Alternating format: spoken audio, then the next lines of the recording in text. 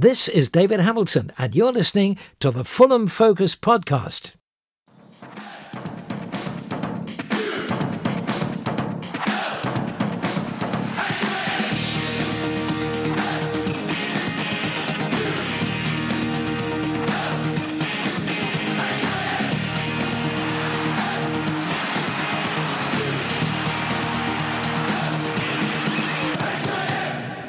Fulham.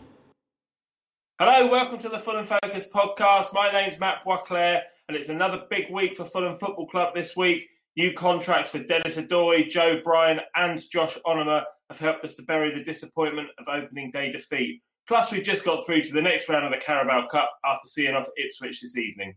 We'll have a brief look back over events at Portman Road this evening, look ahead to Saturday's match with Leeds at Elland Road, plus Danny will also join me a little later on for a Kevin McDonald in Focus chat.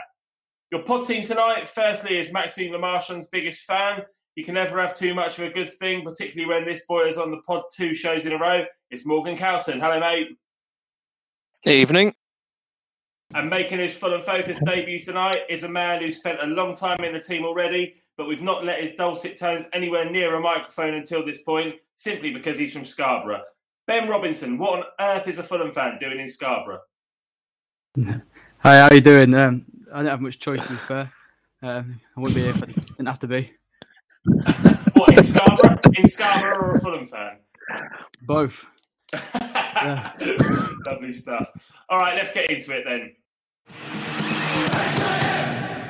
Fulham. We must first quickly discuss what happened at Portman Road tonight, lads. We fielded a strong side and there were debuts for Areola, Tete, Lamina and Robinson. Morgs, what's your opening assessment of the new players? Well, from what I saw of the game, I didn't see the whole of it, but what I did see, it was pretty much strong performances all round. I don't think anyone looked out of place in the system. When you look at the team we were up against, they're not the biggest test. It was almost like putting them in a kind of a bit of a pre-season friendly to test them out, which is probably an ideal scenario in this case. So I think it sets them up well for the weekend. After the Arsenal game, I'm sure Scott was, wanted to get them some game times with the option of playing them against Leeds. So I think looking at how they did play, I think we won't see too many changes from the Arsenal starting 11. Obviously, Mitro will come in. We probably see Tete start at right back because that cross for Mitro's goal was sublime, I think we could say. I think overall positive from them. The Ipswich didn't give us too many tests, but happy to see them all come through unscathed. Great stuff. And Ben, what did you think about that cross from Tete and the header from Mitro for the only goal of the game tonight? Yeah, it's sort of what we've been missing recently from right back the last couple of seasons. We've had Christie, but he's not as confident as Fredericks was going forward, and I think we've missed that at times. You look at last season, Joe Bryan had, I think it was nearly 7 or 8 assists.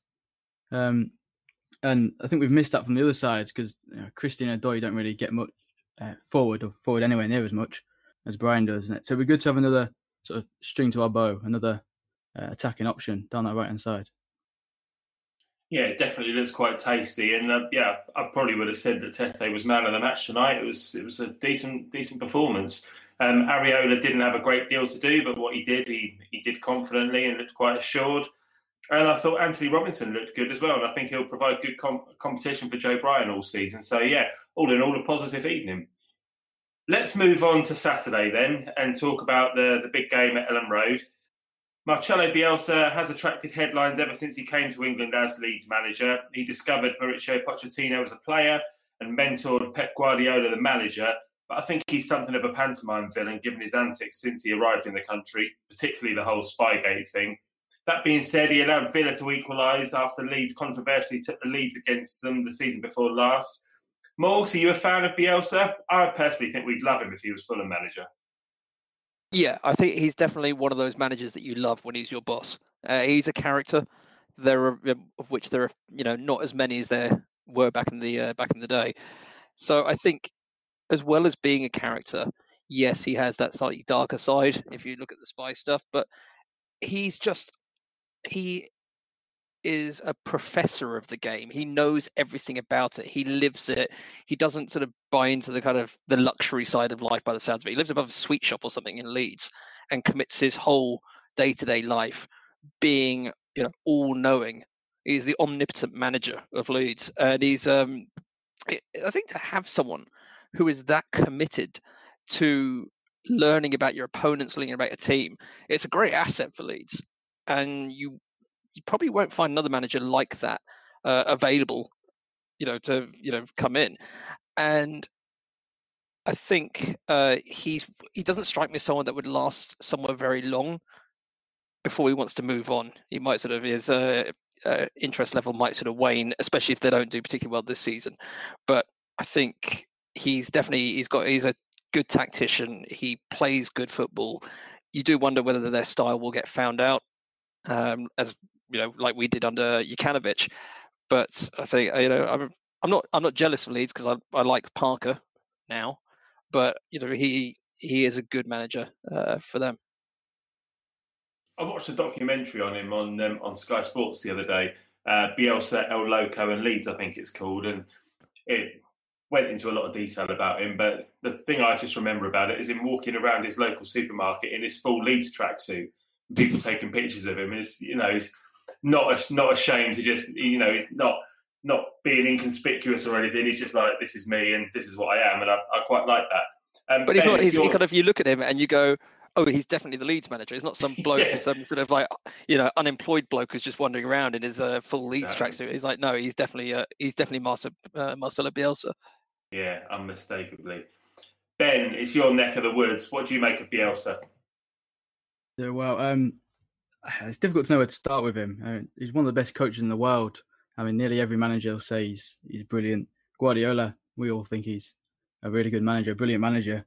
And Guardiola said he's top of his list of managers, is Bielsa. All the Leeds fans I know that I go to work with and play footy with, they absolutely love him. I think one thing that we love about Scott Parker is his attention to detail. If you look at that cup final where we caught Ray off his line, that we said afterwards, it's brilliant. The attention to detail's incredible. Bielsa had 7 pages of information on the third goalkeeper for an away match last year in the Championship. So the level of detail he goes into it's insane. He's just one of the best in the world. He doesn't care about winning trophies. He doesn't care about getting all this attention. He just wants to play football. He wants to play total football. The effort puts in is second to none. And I think as Fulham fans, we'd absolutely love that. If we had a manager who would walk around in the Fulham tracksuit around Hammersmith, we'd absolutely love it. I think McGatt tried that, didn't he? I was about to say that, yeah. I think turns out not as big a thing as you'd imagine. I think you've got a bit of success as a manager for it to come off. If Leeds were bottom of League One, I don't think he'd be getting the same sort of affection walking on his Leeds tracksuit. But I think one of the reasons he's disliked, I think, by some fans is he comes across as almost arrogant because he doesn't care for media, he doesn't care for attention. He just wants to knuckle down and play football and coach. And it sometimes comes across as arrogant. He's always wearing his tracksuit and he sits on the bucket, doesn't he, during a game? I don't know. That was because he had a bad back or something like that, I think, wasn't it? He and everyone made a big thing about Bielsa's bucket. Yeah, well. Like move on. Yeah, to do with back injury or something. Well, Leeds play a high press, high intensity, high energy game, which is Bielsa's trademark wherever he's been. In his first season at Ellen Road, this saw them run out of steam and indeed fall apart at the crucial business end of the season. They won the Championship last season, though, and were in blistering form after the restart. Ben, do you think they were beneficiaries of the lockdown break in the end, or was it destiny that he was always going to take Leeds back to the Premier League? Yeah, well, I mean, you look at last season, the season before last, they did run out of steam. And I think it's the fact they're playing this high-press game. But, did he look at it after last season and say we ran out of steam, so we're going to increase our fitness levels, or was it the COVID break that helped? It's difficult to know.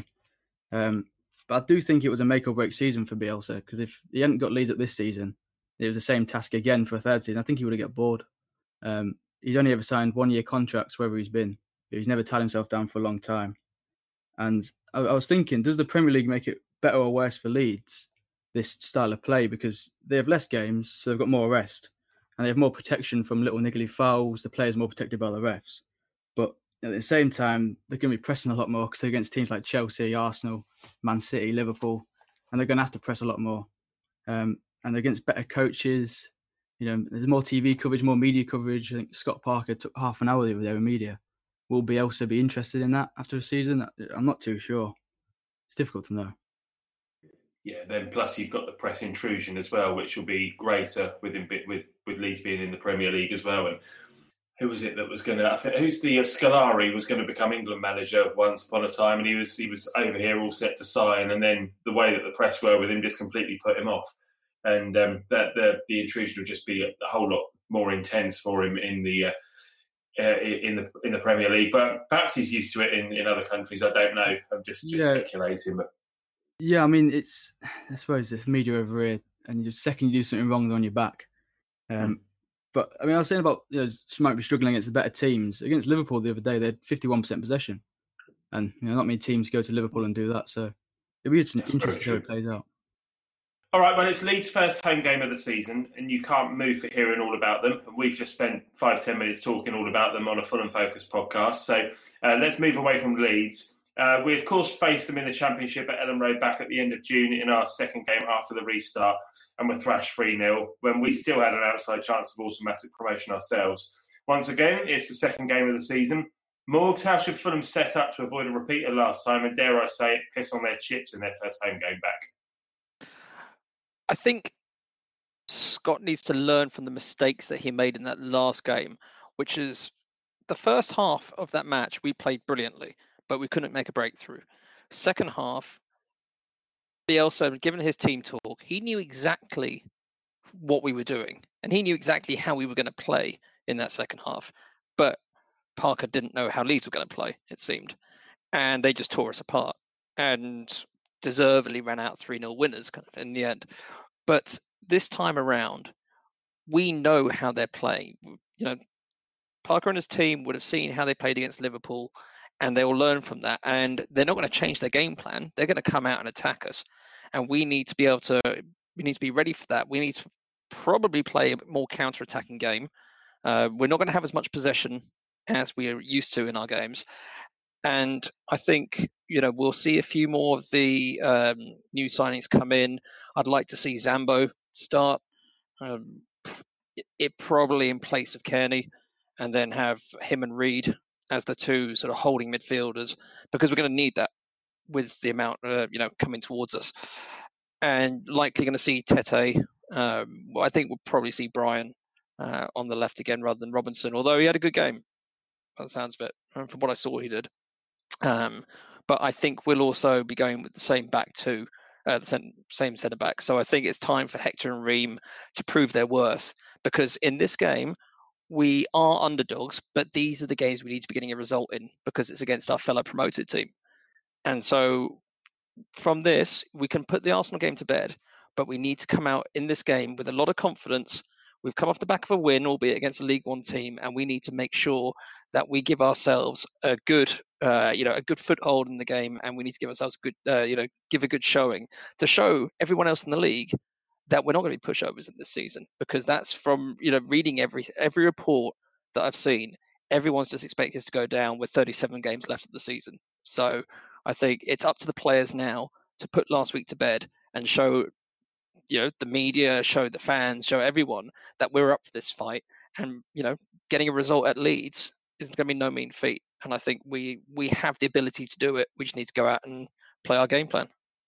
I think for me, creating opportunities is going to be a real struggle this season. But watching the way Kenny Tete played today and put the ball into the box 2 or 3 times, and with Mitro lurking, I think that's going to be key to the way we play, and Joe Bryan as well. And I just wonder whether there's going to be a place for both Bryan and Anthony Robinson in the team at times this season. Maybe Robinson at left back and then Bryan a bit further forward. Not quite sure how that's going to work in a 4-3-3, but I mean, I remember the commentators on BT Sport for the Arsenal game the other day saying that we did look narrow at times and the people weren't getting out wide enough. But, if you played Robinson and Bryan on the left and Tete on the right, then they are wide players who can get balls into the box. So I think at some point we're gonna sign a striker, hopefully in the next 2 or 3 weeks as well, before deadline day, to either complement or at least provide some backup for the likes of Kamara and Mitrovic. I think that's going to be key to the way we play, and I'm hoping that we see a variation of that on Saturday at Elland Road as well. But I think the thing is, you're talking about Bryan playing slightly further up the pitch, given the amount of assists that he provided to Mitro last season, it wouldn't be a bad shout for him to play in that left forward position or whatever you want to call it. Just because if he's providing them from left back, he should be able to provide them from left wing. Now, the problem with him providing all those assists, the ones that he doesn't, provide, in situations where he doesn't provide an assist, he's leaving himself exposed from left back. Now, if he's got someone behind him, great. And in Robinson, you have a defensive-minded player. So, it would not be a bad shout to have him there, because all our other wingers, despite the fact we seem to have all the wingers, don't seem to be coming up with the assists. And we don't want to be relying on Tete and Bryan, our two fullbacks, to be providing all the assists when our, further forward wingers should be providing them themselves. Yeah, that's a fair point. Also tonight, Joe Bryan came on for Tete and played right back for the last 10 minutes, which was a most bizarre decision, which I wasn't expecting. But as soon as Joe Bryan came on, we were all saying, well, where's he playing then? And, it was a straight swap, right back. So very strange. Ben, what about you, mate? Anything you've got to add on how we might line up to beat Leeds at the weekend? Well, I think, like Morgan said, it's going to be hard. Going away to Leeds is not going to be easy on a good day. But in the Premier League, you're just being battered by Arsenal your first game back. I think it's going to be a tough one. But it's a chance for Parker to prove that he's got the chance, also got the ability to manage in the Premier League against these good teams. And he's got to show we've got a plan B. We can't always go with the same 4-3-3 straight setup. We've got to have another option, especially against good teams away from home in the Premier League, and against teams like Chelsea, Arsenal, Liverpool. We're going to have to prove we can play differently. And we can't just turn up in our usual style, because teams will figure us out very quickly. And I think we're going to have to be careful about VAR, because last time we were there, Mitro should have been sent off. I think, was it Ben White he elbowed? Yeah, it was.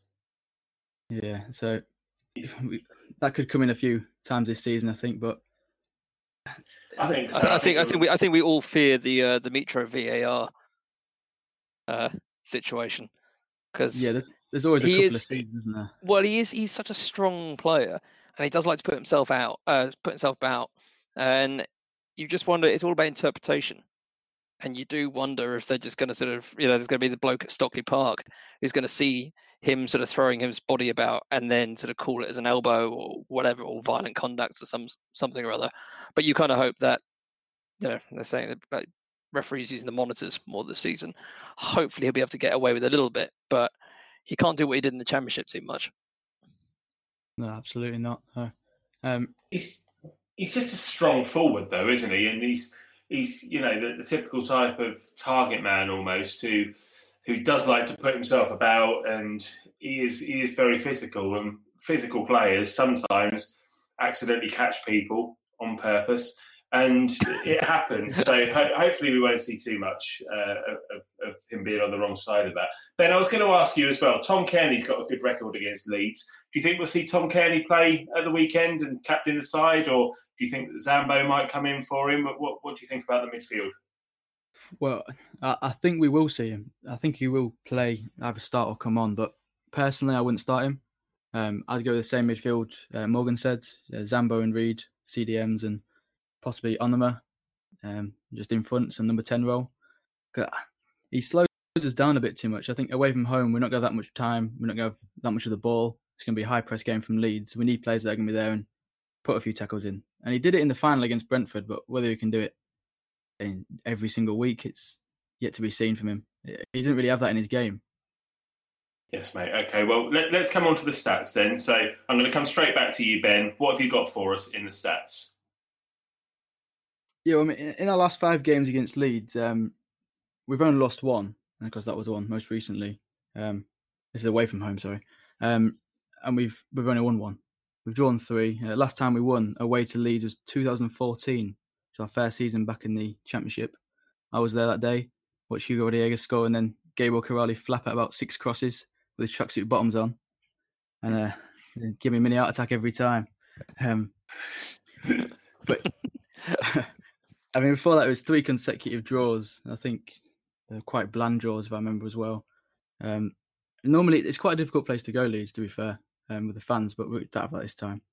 Last season, Bielsa had one more go at it. They brought in a few good signings. They got Ben White from Brighton, because he's not there anymore. Brighton have kept him. Jack Harrison from Man City, they've re-signed on a loan for the season, I believe. And Helder Costa from Wolves, who's now permanent. Last year, they won 6 of the first 10 games, and they were right at the top of the table. And I don't think they moved out of the top 2 all season after about 3rd or 4th week. They were top of the league before COVID, and they were top of the league after COVID. They never faltered after the COVID. They won 7 of the next 9 fixtures after COVID, which is pretty good. And back in the Premier League for the first time since 2004 is hell of a weight for a club that size. Yeah, absolutely. It's a shame when big clubs kind of spiral and disappear off down the leagues, but it happens quite a lot these days. And Leeds are a prime example, and there's been other big examples as well. Morgs, what have you got? So I've got there looking at sort of stats at a glance for 2019-20. So last season they averaged 2.17 points per home game in a league where the average was 1.52, which that's not dropping. That's not winning many games. It's a pretty extraordinary amount of points. They did win 15 of 23 of those, but they only lost 3 all season. They kept 13 clean sheets in those 23 games. I don't know how many we kept, but that's a pretty solid amount. They only conceded 14 goals over the whole season. 71% of those goals conceded came in the second half. Obviously, we couldn't score against them up there, but where they were weakest was apparently in the last 15 minutes. So that's, if we're 1-0 down with 15 minutes left, there is hope.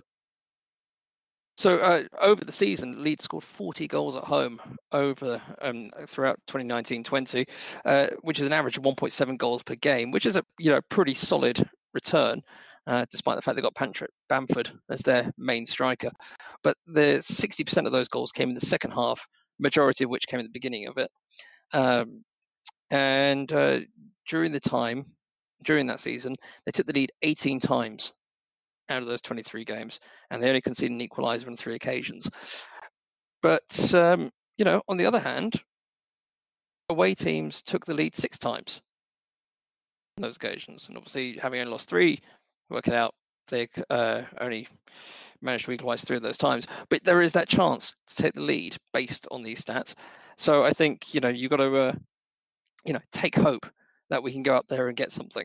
And I think looking at our players, we do have the ability to do it. But we've signed new players. Leeds have also got some new signings. So look at 3 of those. First off is Robin Koch, or Koch, depending on where you're from. It's Koch. It's Koch. Okay. So we've got Koch, who's a centre back signed from Freiburg. Obviously, because Ben White didn't make his loan from Brighton permanent. So he's a 24-year-old German. He made 32 appearances for Freiburg last season, who finished 8th in the Bundesliga. And he averages 1.1 tackles per game, 1.4 interceptions per game, and 2.9 clearances, which is less tackles, less interceptions, but more clearances than Ben White. And obviously, the big signing for them over the summer was Rodrigo, for the 29-year-old Spanish striker from Valencia. And he, in 2019-20, he only scored 4 goals, but assisted 7 in La Liga. But his most prolific season came in 2017-18, when he scored 16 and assisted 4 in the league. He can play out wide or in a deeper attacking midfield position.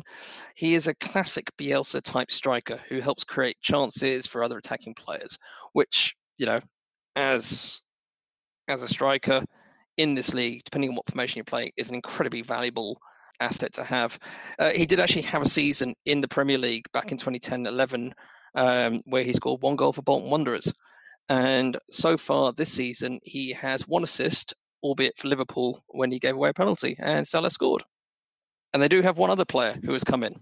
So, as one of their loan signings from another Premier League team, they did actually bring Jack Harrison in from Man City, who was an attacking midfielder, who scored 6 and assisted 8 in the Championship last season for them, which I assume they're hoping he's going to continue in a similar vein this year.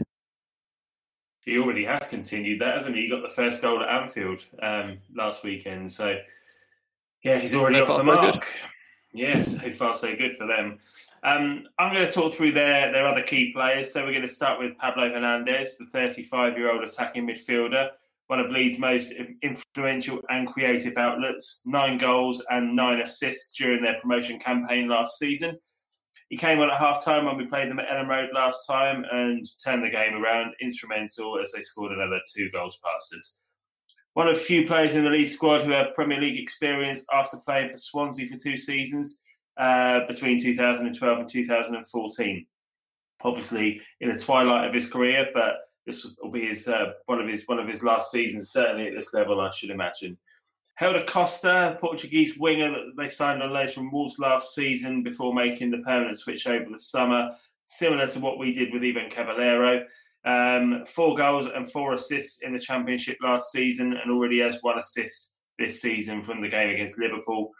Luke Ayling, the 29-year-old right-back and club captain, played 37 of their 46 games last season. 4 goals and 4 assists, which is very good for a right-back, clearly, considering that Helder Costa had exactly the same return from further forward up the pitch. And then you've got Calvin Phillips, the 24-year-old highly rated defensive midfielder who made his England debut 2 weeks ago against Denmark. He averages 2.6 tackles per game, 1.4 interceptions, and has an 81.8% pass succession. He's a good all-round defensive midfielder who shielded the Leeds defence well last season. Could well be doing the same for England in the Euros next year. All right, well, that's the stats that Stato provided for us.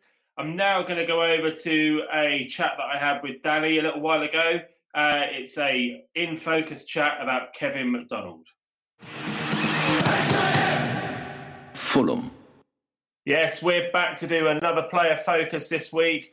This time we're looking at Kevin McDonald. I've got Danny with me. How you doing, Danny? How you doing, mate? I'm good, mate. I'm good. Well, let's talk about K-Mac. So he signed for Fulham in July 2016, having made 126 appearances for Wolves. We just had a very shaky couple of seasons in the Championship, but Slavica Jokanovic had been in the Fulham hot seat since the beginning of the year and was beginning to turn things around at the club. Bringing in a player like McDonald was a signal that things were about to turn around at Fulham, wasn't it? How did you feel when he signed? I was very happy. I was in the middle of Asda when he signed. Random. I was in the middle of doing a shop, and my dad called me up and told me that Kevin McDonald had signed because it had been on the cards for a few days, and I was very, very happy. It was one of them that I was eager for it to get over the line.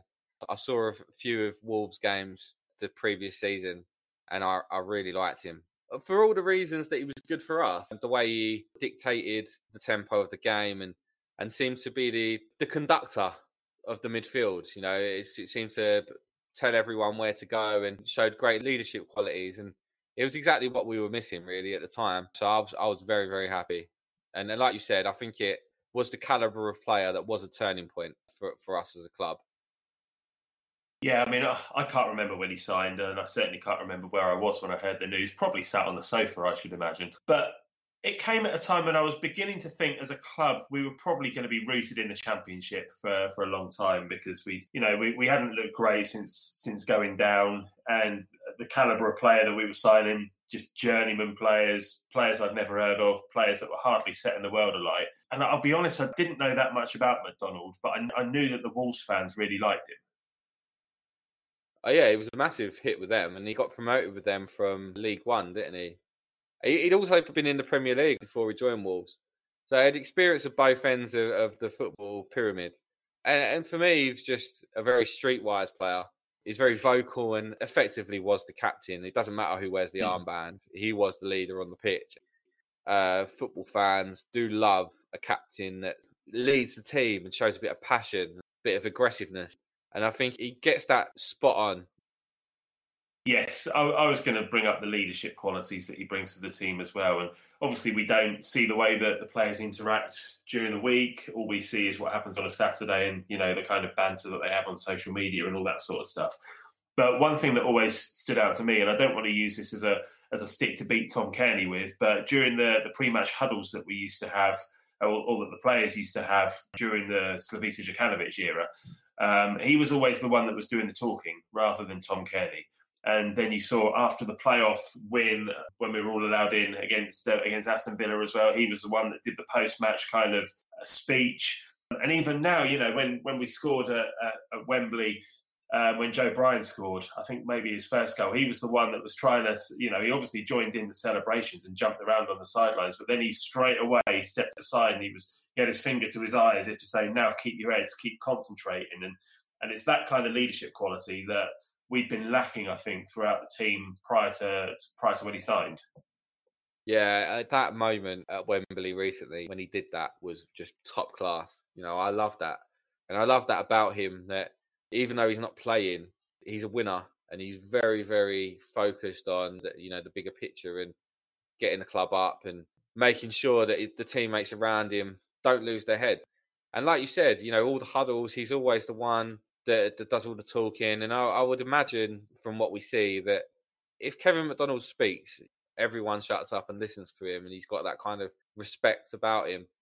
Sadly, I think his Fulham days as a player are probably numbered now, especially being in the Premier League. He hasn't played really for a couple of years now. He didn't play much in the Premier League season. He didn't play much last season either. So we probably won't see much of him on the pitch. I just hope that whenever his career finishes that he comes back, because people like that are just priceless. I don't know if anybody's actually asked him whether he wants to be a coach, but it just seems to be the natural next step for him, doesn't it? Yeah, it just feels that that's what they're grooming him into, that he's slowly winding down his playing career and he's more like part of the backroom staff now. I wouldn't be surprised next season if he's on the bench, even if he's not in the squad, just so he's there for the other qualities he brings. And I mean, he obviously would have played with Parker as well, wouldn't he? Parker would have been like the spare man of that midfield trio the year we lost to Reading in the playoffs. Effectively doing what Kevin McDonald's doing now is how Scott Parker's Fulham career ended. So you can see similar traits there, and it would be very silly if he's keen to go down that road for us not to give him that opportunity, because I think he's the kind of person that the club needs around. Is he just a bit young at the moment, though? He's only 31. He's still got plenty to give as a player, I'd say, certainly in the Championship. I mean, that does come up a lot at his age. He's never been the most mobile of players, though, has he? And the fact that he hasn't played for 2 years, I don't know. Only he knows what he's capable of doing. I'm sure he's got a couple of years that he could give to a Championship team. And it's a bit selfish, really. Part of me thinks, just retire and stay, because we get the benefit of having you around. But at the same time, it would be such a shame for him to end his career too early and then regret it in later life. So I hope he does the right thing for him. But whenever it does end, that he comes back. I think the attitude that he's shown in the last couple of years when he's not been playing has been exemplary. He's been so professional, and if he wants to still play, then we've got to let him do it. I think go and find a club for a year or two. But yeah, as you say, definitely come back, because I'd love him on the coaching squad here.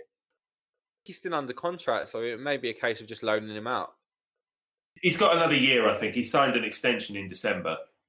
It is one of those situations where I don't think we really need him now on the pitch, and we've got to focus on what we're doing and trying to stay in the Premier League. So I do think it's his choice, and I think we should respect whatever he wants to do. If he wants to stay and not play but just be part of it, then happy days. If he wants to go and start playing again somewhere else, then I think we should respect that and honour it for him. Yeah, I think that's completely fair. The ball should be in his court. He's earned that, and that's the least he deserves, to be honest.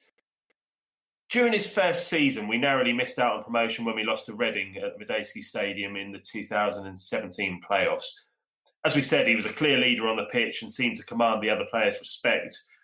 He wasn't Fulham captain, but how much easier do you think he made Tom Cairney's job with his vocal presence? I think Tom Cairney was quite happy for him to take the lead role when it came to doing the team chats and the more vocal leader on the pitch. But at the same time, I think it shows you what a great relationship they've got as a pair, that Kevin McDonald was equally happy for Cairney to be the captain.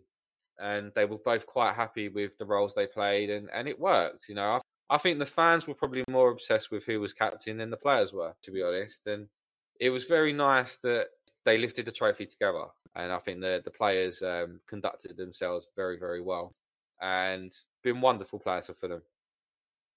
I think that's a good point that you make about the fans being more obsessed about the captaincy. But I think that's just kind of the era we live in now, where there are podcasts. We do these kind of these chats. We've got to talk about something. You find things that you might describe as a player's weakness.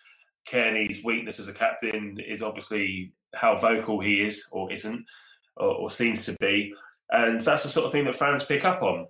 And that it's the same with social media as well. It's the same kind of idea that people will pick up on those things as talking points. But as long as the players are happy and it's working, which it has been, certainly in the Championship, the last couple of cracks we've had at it, then who cares really? Just let them get on with it.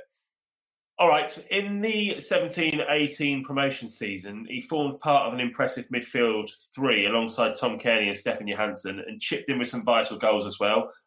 One off his backside against Saturday's opponents Leeds, another scrappy one to win the game at Barnsley, and then an absolute pile driver away at Millwall. What would you say has been your favourite goal from K-Mac? The one off his backside. It's a quality finish. It was in the right place at the right time. It was instinct. No, it's got to be the Millwall goal. Brilliant strike, wasn't it? I mean, his other goals have been quite scrappy in comparison. So, yeah, it has to be that one, doesn't it? Yeah, same for me as well. Although Jordan Archer, the Fulham legend that was in goal that night, probably should have saved it, shouldn't he? Well, I mean, if you watch it back, it's not right in the top corner, is it? It reminds me a little bit of the free kick Jimmy Bullard scored during the Great Escape against Villa. If you watch that back, it's like it goes very high into the top of the goal, but it's not quite in the corner. It's a little bit more central than that. And yeah, the keeper probably should have saved it. He probably should have done better with the first goal that night for Sessegnon's tap-in. Yeah, we won't talk about that. You know, K-Mac, brilliant player, and it was a brilliant goal. Yeah, and after Slav left when we were in the Premier League, Claudio Ranieri was brought in, and I remember K-Mac having not played much at all that season. Then he was thrown back in for Southampton away, and after Ranieri was sacked, which I think he was sacked after that Southampton game where we just didn't put up any fight whatsoever and lost. I remember him being quite critical in the club programme, actually, saying, I've no idea why, I don't even know why I was put back in the team for that. It's that kind of honesty that really endears a player to you when, you know, he's clearly thinking, well, I want the club to stay up and I want the manager to pick the best team possible. Why are you putting me in the team when I haven't played for so long? It's just dropping me back in at the deep end. Yeah, it was a strange decision, and he was treated very harshly that year. We should have kept faith with some of the players, and that midfield trio worked so well in the Championship that it was almost one of the positions really that we should have probably just kept faith with and strengthened around them. But you need a really strong spine no matter what level you're playing at, and they provided that. But, I mean, it wasn't the only strange decision made during Ranieri's time in the club, was it? Let's be honest. But it was very random that he was just thrown in like that, and probably did him no favours, really, because he probably wasn't ready for the game, probably wasn't fit for the game. And I can't explain what Ranieri was thinking because that would probably take a very long time. So, yeah, let's just put it down to one of many bizarre decisions. Yeah, let's. It's a difficult one to close off when talking about Kevin McDonald, actually, because he's had a strange time at Fulham in a lot of ways. He's been with the club for a while now, but the last couple of seasons he hasn't really played much, but we still love him anyway. But we're obviously going to remember the promotion as his highlight. What would you give him out of 10 for his time at the club? Like I always do, you have to keep it in perspective with what other players have done for Fulham. He was a very good leader in a promotion, but hasn't really contributed much in the Premier League era. Didn't contribute much last season on the pitch. So I think that has to be taken into consideration. He almost played a similar role to John Collins for me. And John Collins then was part of a better team, then went on to be part of a team that won the Intertoto Cup and established us in the Premier League for a couple of years. And I would only give him probably a 7.5. So I'd have to give K-Mac a 7 on that basis. Fair enough, mate. I've got 8 written down here. I don't think you can underestimate how important a character like him is to a squad. To have a leader who's vocal and who holds things together when the chips are down. I think he was still a massive part of that promotion squad last season under Scott Parker. All right, he had a bit part to play on the pitch, but as we said, he was clearly in the ears of the players from the sidelines. And obviously, yes, the actual promotion that he played full part of as well when we got promoted at Wembley. So, yeah, it's an 8 for me. Yeah, fair enough, mate. I mean, I could probably push it to a 7.5, but I'm sticking to my gun. I'm going to stick to your guns, mate. Absolutely. Stick to my gun. 7. Sorry, K-Mac. Good stuff, mate. Thank you for that. Let's pass it back to the main show. Fulham. Right, lads, well, it's come to that time in the show when I'm going to ask you for your score prediction. Morgs, I'll come to you first.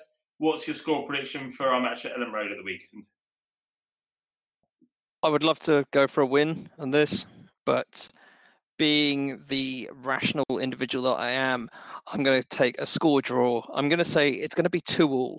I think we will score a couple, but I think Leeds attacking threat will mean that we don't keep a clean sheet this time. So 2-2. To be fair, mate, I'd take 2-2. That'll be a decent result. Ben, what about you, mate? What do you think? Like Morgan says, I'd love to go there and get a win. I'd love to say we're going to get a win, but I just can't see it. Leeds' first home game in the Premier League. They didn't concede many last season. 13 clean sheets to our 10 in the league at home last season. I think we'll get a goal though, so I'm going to go with 1-1. Bit of positivity. All right, well, seeing as you two have both gone for draws, I'm going to go for a win. I'm going to say we're going to win 1-0. And I reckon it'll be Anguissa from 35 yards. And that is really optimistic. And I'll add the caveat that every time I've made a prediction on this show, it's never come off. So much like an Anguissa 30-yard shot, I imagine. Yeah, I should imagine so. All right, well, that's it from us this time. J-Mac will be back in the driving seat for your Leeds Reaction Pod, which will be out first thing on Monday morning. For now, though, thanks to Morgs and to Ben for joining me and to you all for listening at home, and speak to you soon. Cheers.